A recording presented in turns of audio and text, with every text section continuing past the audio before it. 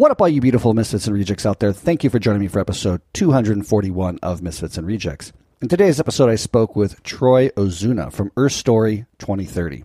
Troy has a YouTube channel, and I was introduced to Troy's YouTube channel through a good friend, Wallace. Thank you, Wallace, for that introduction because this story is awesome, and I think you are going to get a lot out of it. Troy is in Europe right now. He has just produced a documentary in Ukraine, which I'm super excited to see because Troy found something in Ukraine that gave him hope. And that was a unique thing to hear him say. I'm not going to spoil it for you. I highly recommend you listen all the way till the end because Troy has some zingers of wisdom through his experience in Ukraine and just through his life experience and his life story, I think is very relatable, and many of you will get a lot out of it, just like I did. Please remember, if you're a first-time listener, to hit that subscribe button. If you want to support Misfits and Rejects, you can do that in one of two ways. You can head over to misfitsandrejects.com/shop, pick up a Misfits and Rejects t-shirt, or you can head over to patreon.com and give a monthly donation. It's a monetary amount of your desire. You can give one donation and then cancel your subscription. That's fine too. But it usually is a reoccurring thing. And some people donate $1, some people donate $5, $25, as much as you feel comfortable with. It is very appreciated. Helps me produce this podcast and continue to grow and mature as a podcaster in the years to come. So like I said, please stay tuned to the very end because his summary is poetic. It is beautiful. It is something that I think a lot of people can connect with. So it's definitely worthwhile sticking around to the very end. And with that said, please sit back, relax, and enjoy this episode with Troy Ozuna from Earth Story 2030. Welcome to Misfits and Rejects, a podcast about the lifestyle design of expatriates, travelers, entrepreneurs, and adventurers. I'm your host, Chapin Kruger. Enjoy. I didn't fit in America. With cocaine, there's just always too many guns and too many bad attitudes. I quit the limiting stories. Really try to overcome that fear. And right there, for any of your listeners, a lot of what I was to do in the rest of my life was formulated by the fact I just went and did it. Welcome to another episode of Misfits and Rejects. Today we are joined by Troy Ozuna from Earth Story 2030. Troy, welcome to the show. Thank you for having me, Chapin. Where are you calling in from right now? I am in Prague. We're taking, me and my two friends are taking the rest day after a week cycling from Berlin to the Czech Republic. Yeah, that's cool. We kind of connected on that pre-show a little bit with my father, and I did the inverse of that. We went from Prague to Dresden. And was that a trip that you had planned, or was it a spontaneous little adventure you just jumped on with your friends? Yeah, I know my friends saw me do my last cycling trip, which was also spontaneous. I was already in Europe and decided to buy a bicycle and go from Madrid to Rome in the fall. And they thought that was really cool and said they wanted to come along. So I think we had planned to do this cycling trip from Berlin to Romania to make it to a wedding at the end of August. Oh, cool. Very cool. Well, Troy, I found you on YouTube and loved your story and loved kind of how you got started. You got started, about 5 years ago with Earth Story? Yeah, 5 years. Yep, 5 years of relatively consistent, and I had a lot of inconsistent video posting. But yeah, a lot of videos in between that as well. And you're from Vegas originally, and you have a background in videography. Is that kind of what I understand?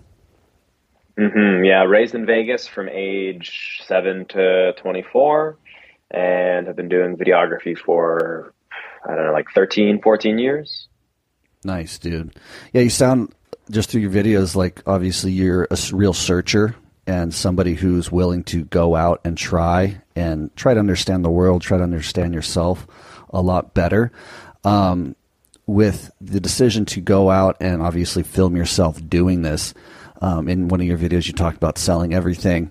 Do you mind just sharing when you left with your original idea, what kind of financial situation were you in after selling everything? What kind of buffer did you have and how long did you think you were going to be able to go with the idea that you had with this YouTube channel?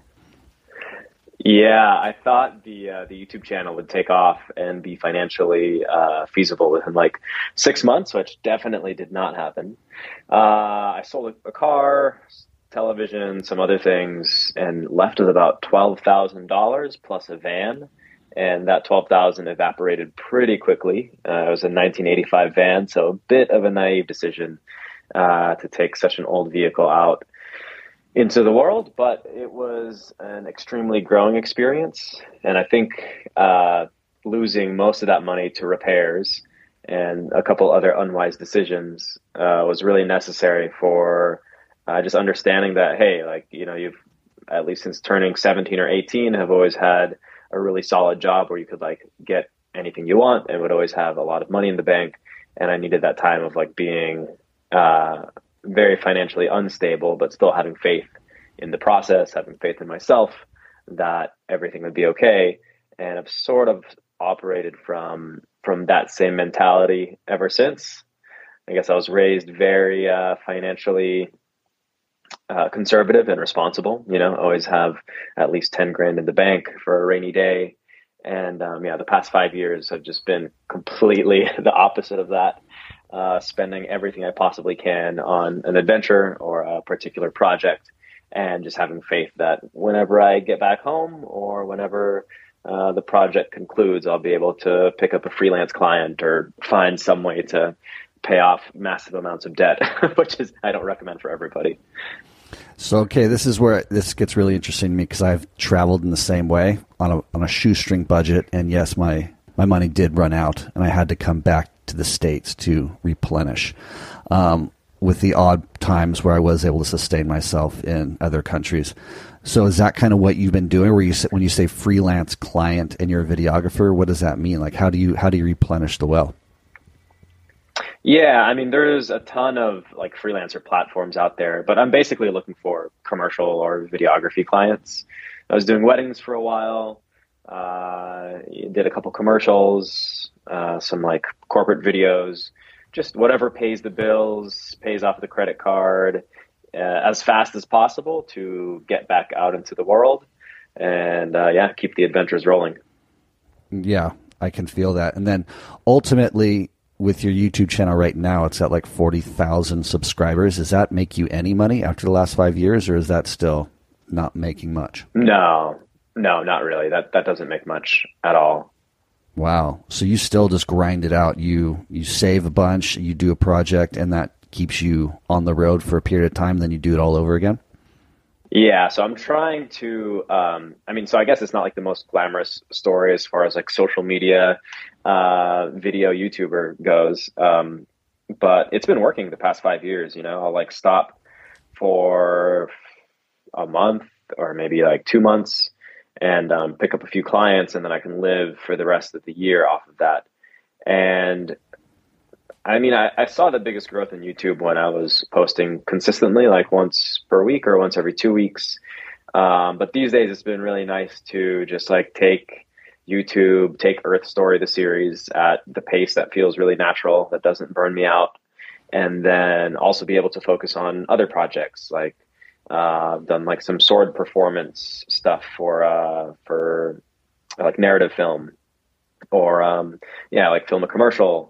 I just finished filming a full-length documentary in Ukraine that is going to be going to some other platforms. So I think in the beginning I was like really set on becoming a YouTuber, and these days it's a lot easier to just go with the flow and see what projects make sense where, and not have to kill myself for not hitting 100,000 subscribers in the first year.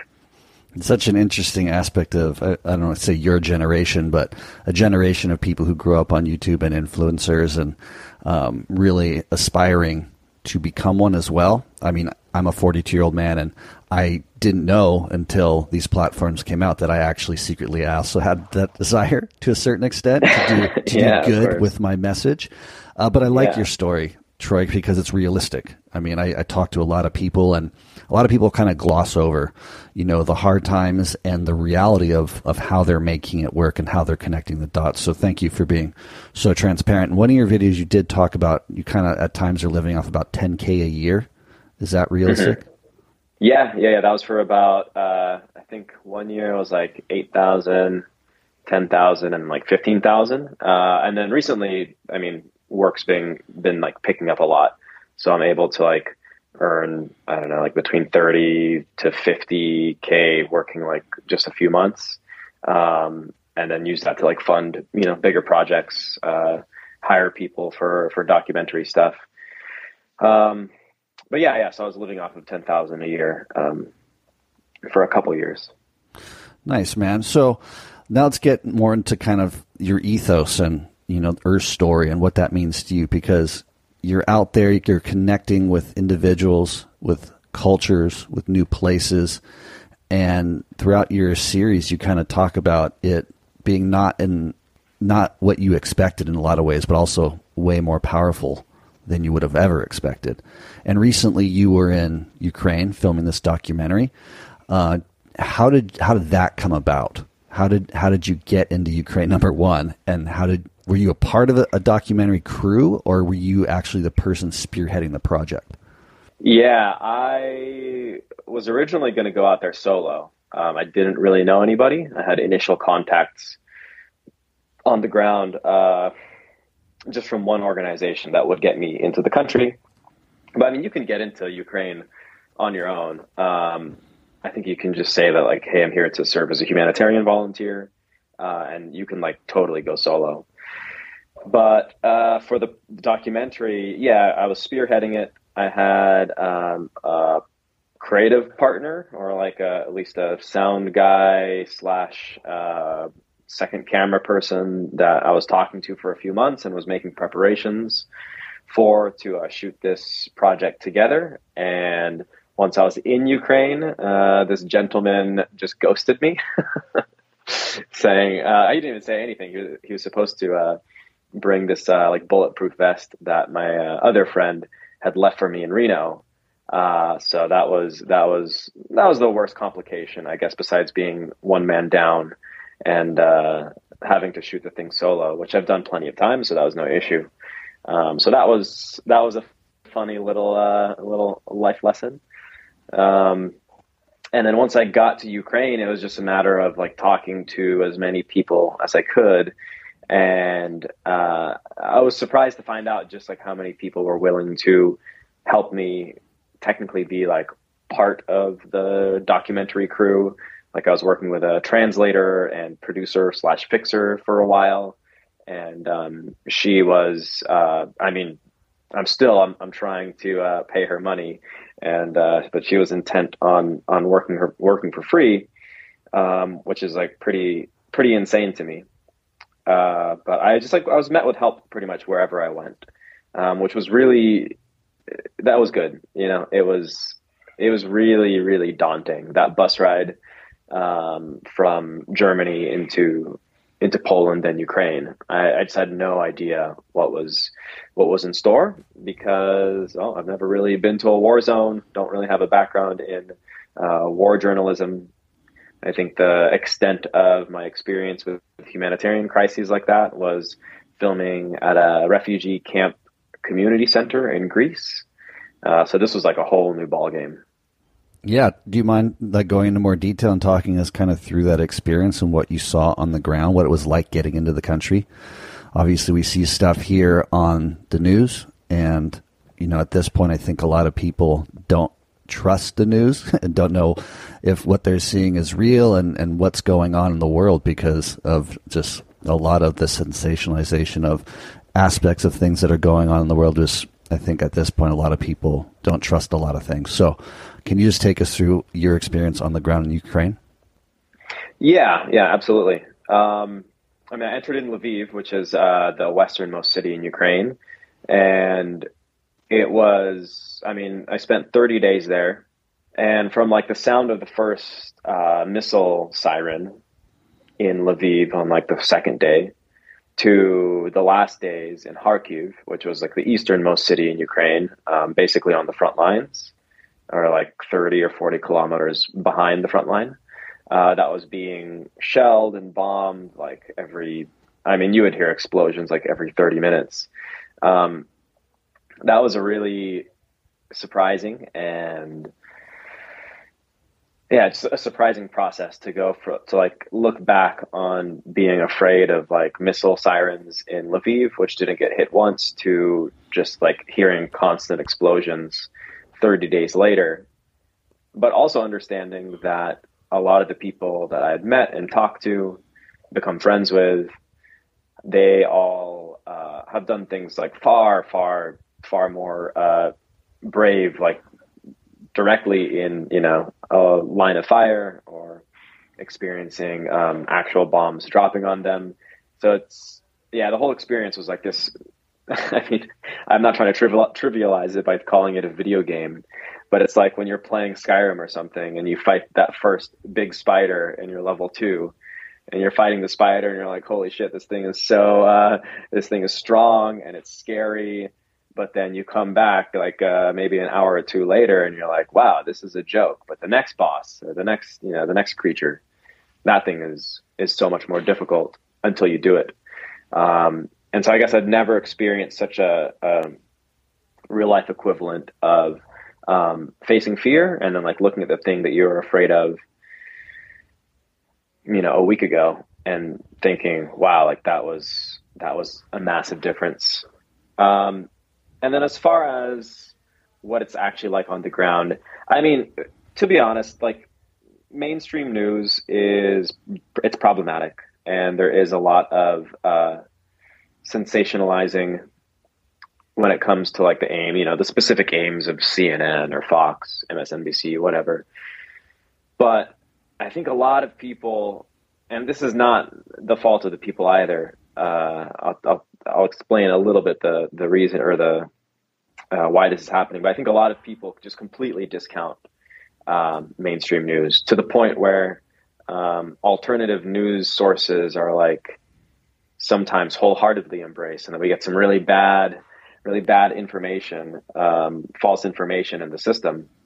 For example, like the war in Ukraine being fake. I mean, I can pretty confidently say that it's definitely not fake.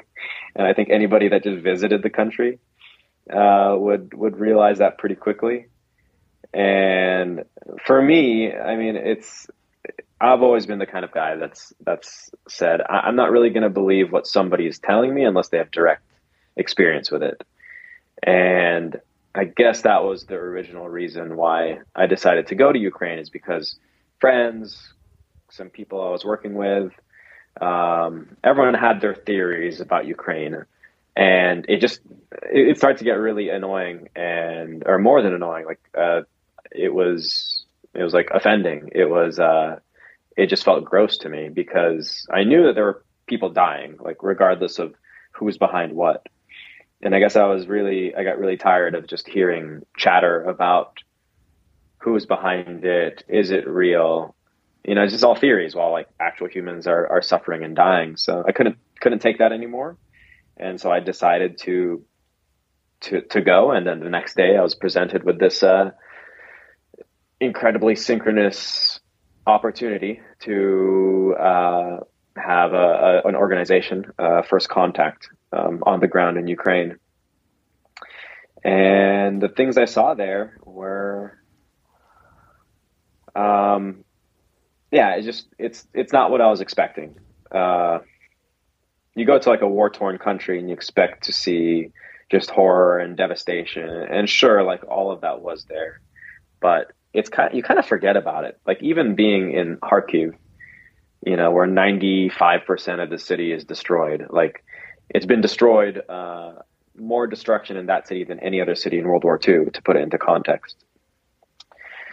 And I would find myself forgetting that, like, we were being bombed multiple times a day, or that most of the residents are gone. Some don't have power and water, because like you just focus on the good people that you're meeting and the jokes that people are telling, and like simple joys. Like someone at this humanitarian group made crepes and they were absolutely delicious. Yeah, I guess that was a bit rambly, but I think that it gives a general overview of most of my experiences there. It's interesting, and I don't know if the audience will ever relate to it unless they've traveled to a place that is stigmatized as dangerous. and I've experienced not a war-torn country, but places that are stigmatized as dangerous. And like you, I have to go see for myself. And like you said, on the ground in these places you encounter, even if a place like you were in Ukraine is in such turmoil and literally at war, you as a human, and I think it's a characteristic of us, we focus on the moment and what is beautiful in that moment, even when there is so much devastation, destruction, and death around us.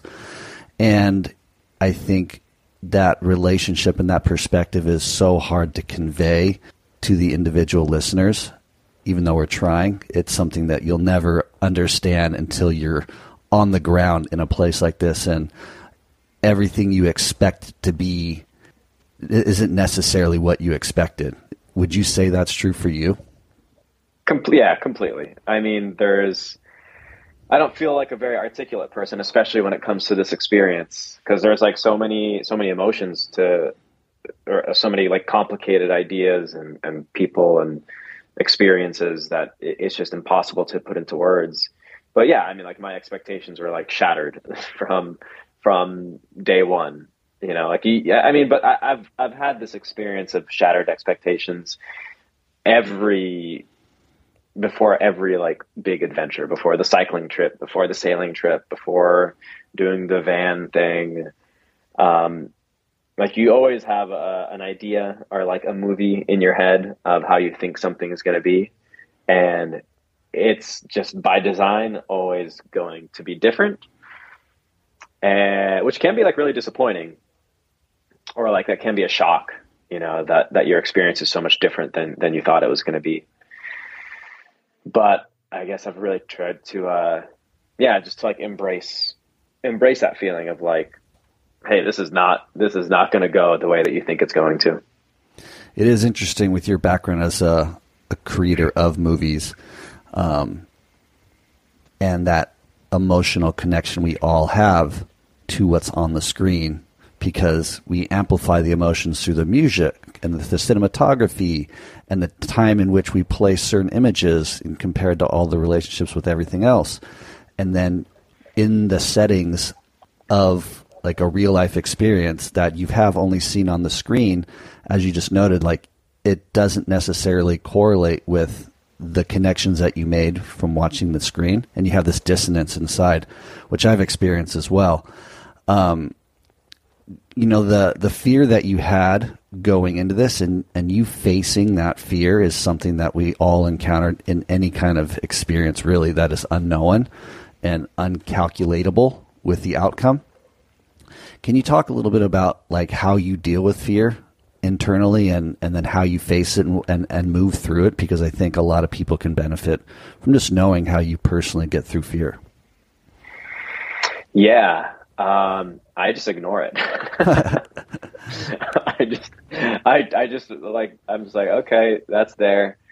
And I just try to imagine my life on a set of railroad tracks that no matter how scared I am, I'm just gonna, it's just gonna keep on rolling. So just live next to that fear. And that's always been a really good policy.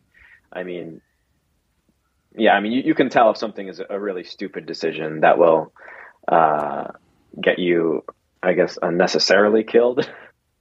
But yeah, I mean, I just learned how to live with being scared or being a little scared all the time. Or just like, I mean, in the case of Ukraine, it was really other people's, I wouldn't say their fearlessness, because I'm sure they still felt it or were ignoring it, but it was like seeing other people around me ignore the fact that they could die because they had work to do, and that really helped. So I mean, being with a group of people, if you're scared of doing something, it's always easier if you're with friends. Like say you're going to go on a big cycling trip.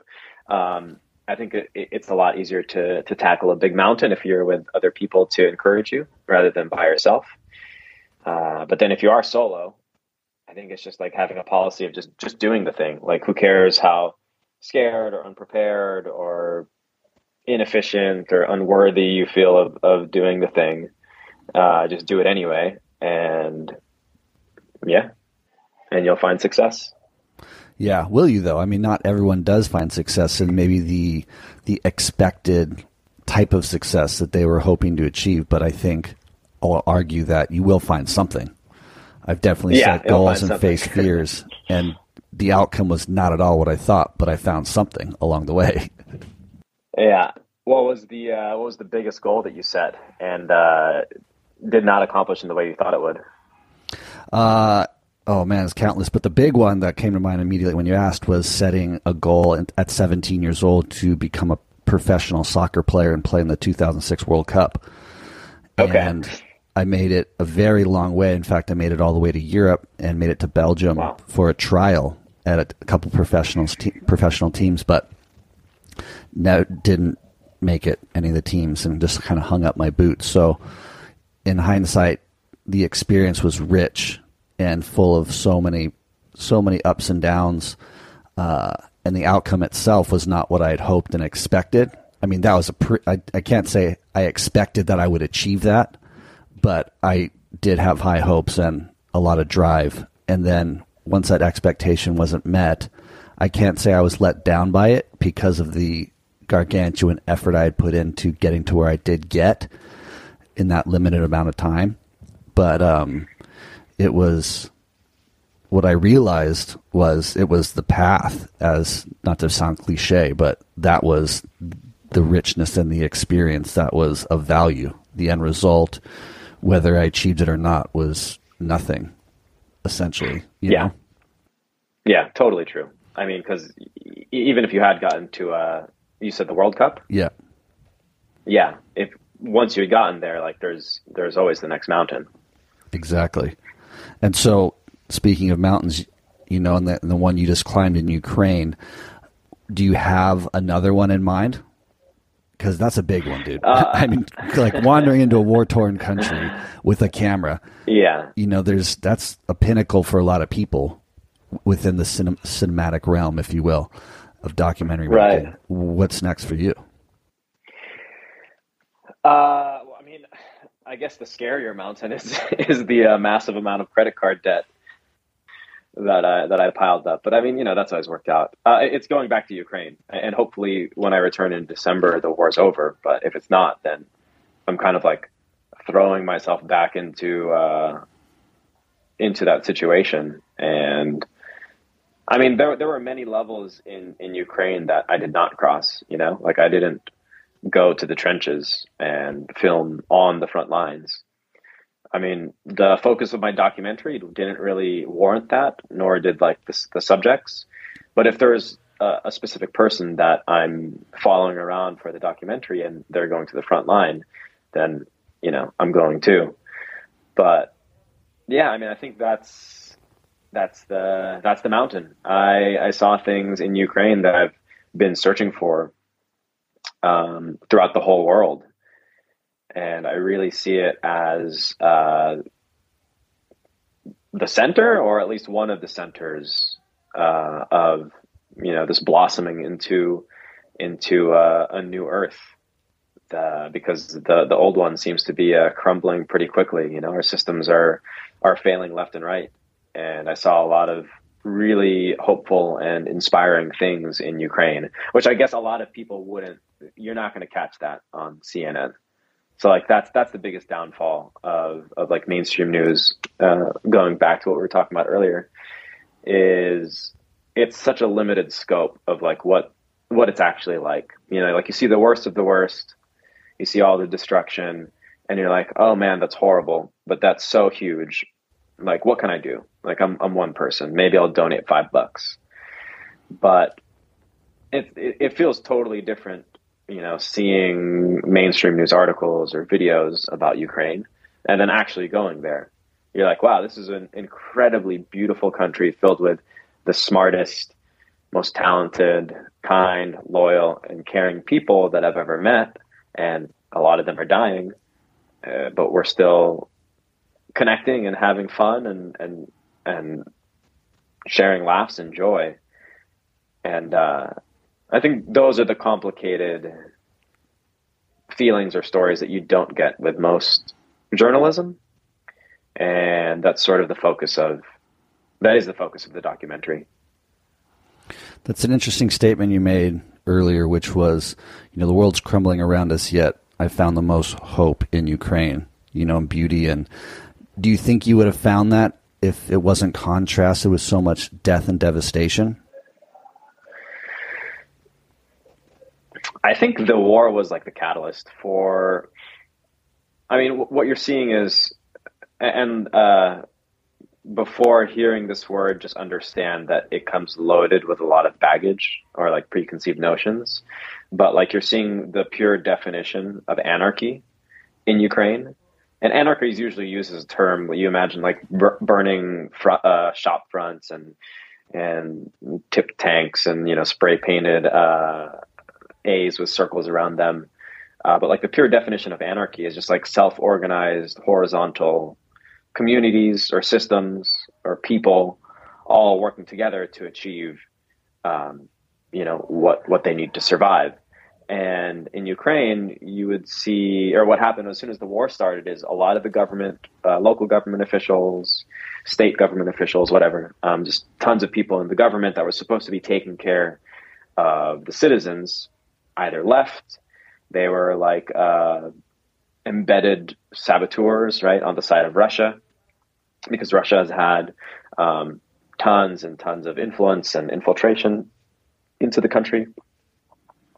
So you're seeing a lot of local governments fail at even just like evacuating the elderly from frontline zones. Something as simple as that, you would imagine that's like one of the first things that you would do, get the women, children, and elderly out. But the government, I'm using air quotes here, was so non-existent that everyday Ukrainians just had to do it. And so it's everyday citizens, artists, actors, engineers, software developers, teachers, every kind of role that you can imagine in society, in a really peaceful and civilized society. These people are the ones fighting on the front lines, or the ones bringing food to the soldiers on the front lines. They're the ones running supplies. They are delivering armored vehicles and military equipment to the front line because of governmental mismanagement, or rather just like middlemen that would steal 90% of supplies coming in from outside of the country to sell it to other countries or whatever. And so most of that wouldn't ever reach the front lines. And so now it's just regular citizens, like mothers who are teaching their daughter how to figure skate. Just last month, she's the one bringing, the 128th Battalion armored ballistic plates. So you're seeing just this massive self-organization and unification of all roles in society, like all ideas, religions, and then you're seeing all of the foreign volunteers come in too, foreign soldiers or ex-soldiers that are selling their houses, cars, everything they have, and being willing to sacrifice their lives on the front line for people that don't even speak their language. It's been like the biggest show of unified humanity that I've ever seen in the world. And it sounds like it's powerful enough to take you back in December to shoot another documentary? Yeah, that's undecided if it's going to be part of the first or added to what I filmed in the first one. But we'll just say it's all part of the same documentary. 30 days was a really naive amount of time to think that I could tell a story as big as I want to in that short of a period. And so I'll be going back in December, and then probably going back to Ukraine for at least 5 years to like just dedicate myself to a place. And Ukraine was one of the last places I expected to ever do that, but it feels right. And I think the things I've seen over there, it's, I feel guilty even being on this cycling trip and not being over there, continuing to document the history that's happening there. But I made these plans with my best friends a year ago So I couldn't really skip out on that. Troy, would you say you found your purpose now in life with this documentary of Ukraine? For now, I mean, the purpose that you're living for at this point for the next 5 years is to tell the story of Ukraine and its people. Yeah, definitely. It's been I've been searching for like a really serious, dedicated topic for a while. So yeah, I would say yes to that answer. I mean, I've always felt a purpose in my life, but this is, this feels like a much higher purpose. What was your original purpose, or the thing that you felt your whole life? I mean, the original purpose was just to live life as fully as I could, document it, start a successful channel. And I had quite a few other goals. I'm still in the middle of like writing a young adult novel. Still have plans to continue sword fighting, or doing a stage combat, or like a combat for film. And so all of these were like things I'm still very passionate about and was doing every day, but I don't think I've had a goal that's made me be willing to stop everything else for it. Yeah, I can relate to your original, and then coming to a place where something is so powerful that it draws you there, knowing that you'll commit at least 5 years to it. I've had friends on the podcast who, prior to them ever finding Ukraine, have now found something similar as you within Ukraine. Johnny FD actually bought, a place there right before the war started, and has dedicated pretty much his whole life to, telling the story as well. Wow. I think it's really powerful, man. And I think, your story really helps me and gives me perspective on things that I've known and things that I've forgotten. And hopefully the listeners out there, can find something as well within your story. So if they want to learn more about you and what you're doing, what's the best place for them to do that? Yeah. YouTube.com/EarthStory is where I'll post most of my videos. And then the trailer for the documentary will also go on there. I'd say that, and then Instagram @OurEarthStory. That's the best place to get day-to-day updates. And that should cover it. Nice, man. What, if you could talk to one person, would you tell them to inspire them to think about their life situation, and if they're unhappy with it, move towards something they are happy with? Can you give us some parting wise words? Yeah. And if you've got a bit more time, I do. So I can tell a story of how I sort of got started with all of this. By all means. Yeah, which I think can be inspiring.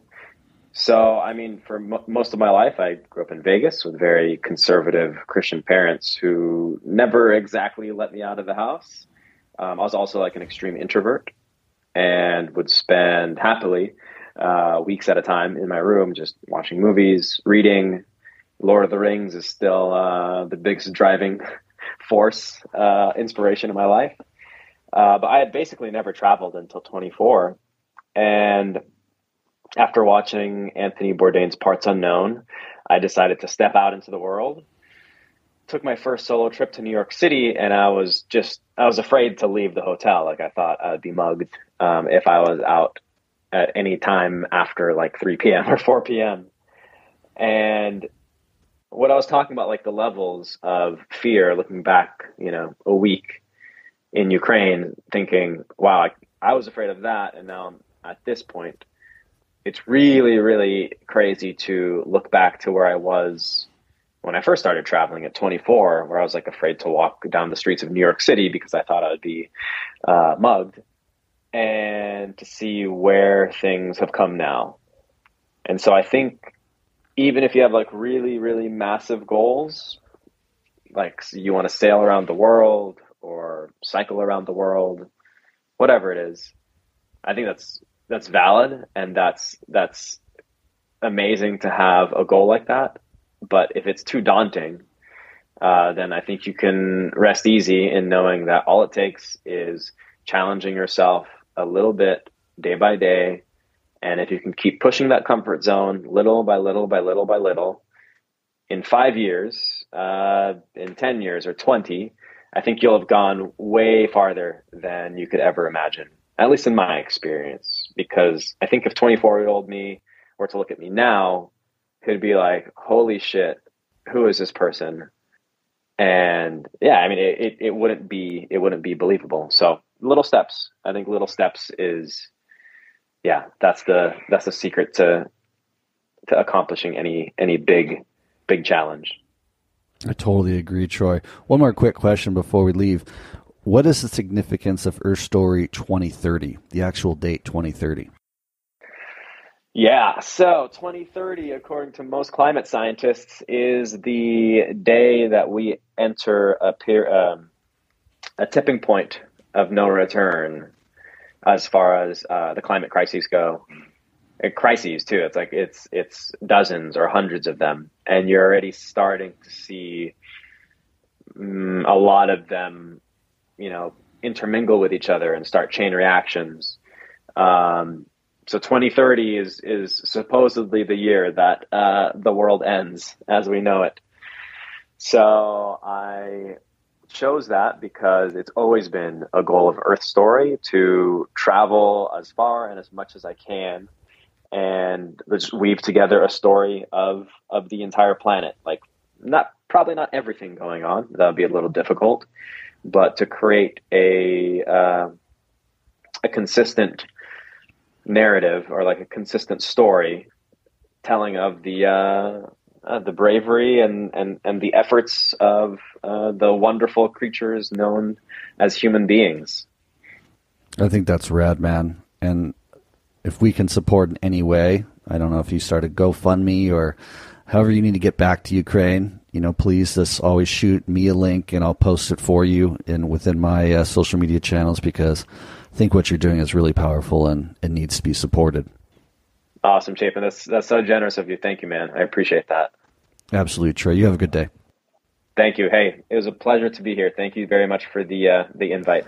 Awesome, Troy. Thank you so much for that. You really brought to light some really unique perspectives that I think some people might have trouble relating to because they've never gone through experiences like you've just gone through. But for any traveler out there who's found themselves in situations where they didn't expect to find kindness and beauty, you can relate, as I can. The world is a big, beautiful, magical place, and you typically find things that you don't expect to find in places that have a stigma behind them or people's preconceived notions that when you get there and they're not met, everything takes a more beautiful hue because of the extreme anticipation, maybe that extreme fear that was occurring inside you before arrival, and then landing and finding out that everything you feared is just not true. So in a quick summary of his episode, I think it's really important to look within ourselves and ask how we approach fear.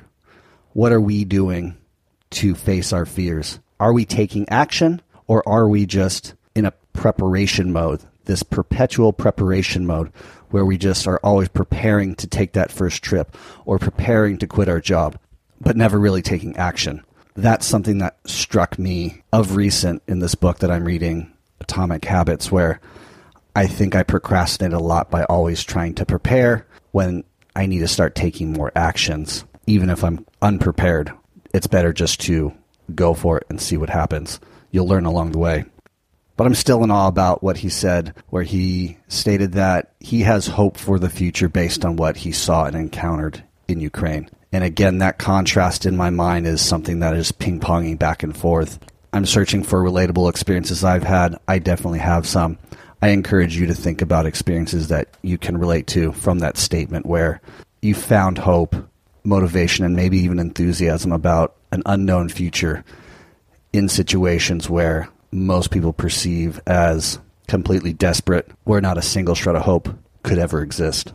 So thank you for listening, folks. I do appreciate you. I love you all. I think you all are so very beautiful. Please remember to subscribe. Leaving a comment or review is always appreciated. Supporting Misfits and Rejects can be done in two ways: buying shirts at misfitsandrejects.com or heading over to patreon.com, searching Misfits and Rejects, and giving a monthly donation. It is a reoccurring thing, but you could give one donation once and then just cancel. That helps as well. A little way to keep this podcast alive for a little bit longer. I appreciate you, and I'll see you soon. Take care. Ciao. Thank you for listening to Misfits and Rejects. I hope this inspires you to think about your life situation, where you're at, and possibly make a big decision to choose something different for yourself if you're unhappy with where you're at in life. I hope these people that I interview inspire you to go out, spread your wings, and try something new. To live a different lifestyle that maybe your whole life people were telling you was the wrong one, but when in fact it's the perfect one for you. And I'll see you next time.